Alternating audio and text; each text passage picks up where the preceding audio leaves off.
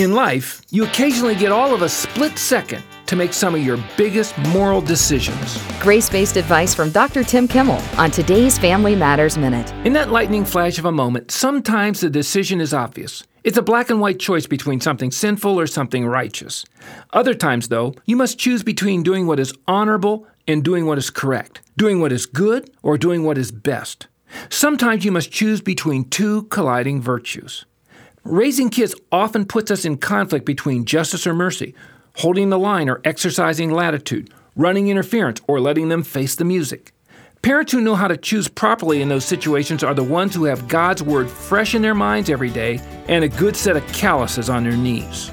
Maintaining moral equilibrium is an exercise in grace. But with our gracious God's help, we can keep our balance. More parenting advice by Dr. Tim Kimmel is available at FamilyMatters.net.